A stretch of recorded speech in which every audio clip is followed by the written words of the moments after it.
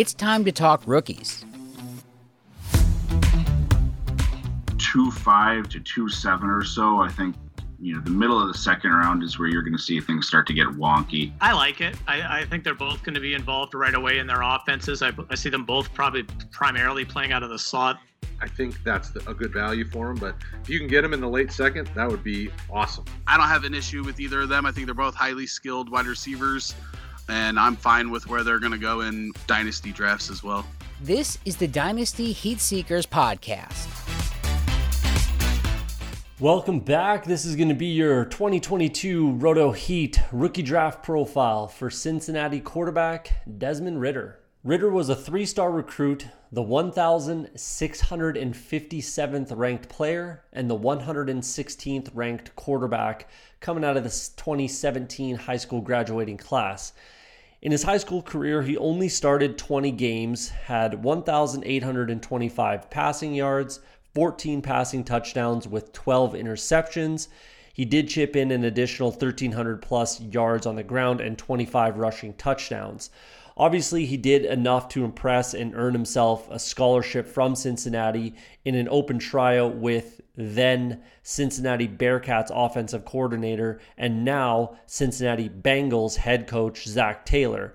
Obviously, Taylor ended up leaving the program the following season, but the Bearcats chose to honor that scholarship, which he accepted over an offer from Eastern Kentucky. Once at Cincinnati, he elected to redshirt his true freshman season and became the Bearcats starter in his redshirt freshman season. He was a 4-year starter, which culminated in a college football playoff appearance this past season against the Alabama Crimson Tide, which they obviously lost pretty handily. He did throw for 3,334 passing yards, 30 passing touchdowns with 8 interceptions, chipping in 355 rushing yards with 6 touchdowns. So when we're talking about a NFL size and speed and kind of player type comp at the NFL level, a couple guys come to mind in Colin Kaepernick, as well as a little bit of Deshaun Watson. As far as the 40 time is concerned, he's likely to run around a 4.5, mid 4.5s, and be likely in the top 5 or top 3 in the draft class as far as the 40 time is concerned. When we're talking about a draft round prediction, he's likely to be a first or second round selection, and he could solidify himself as a first round selection with a good Senior Bowl and combine measurables. The potential is there for him to be the first quarterback selected. But again, with these 2022 quarterbacks, it's still extremely early in the draft process. I've seen Ridder ranked from first overall to outside the top 5 in quarterback rankings, as this is an extremely polarizing draft class as far as the quarterback position is concerned. When we're talking about the pros for Desmond Ridder, we're fairly unanimous at Roto Heat that Ridder is one of the more, and if not the most athletic quarterback in the class, and probably has the most potential. Yes, that dreaded word, potential. He's an accurate passer who doesn't force throws. He shows good touch when called for and can throw the ball through a sheet of plywood when necessary.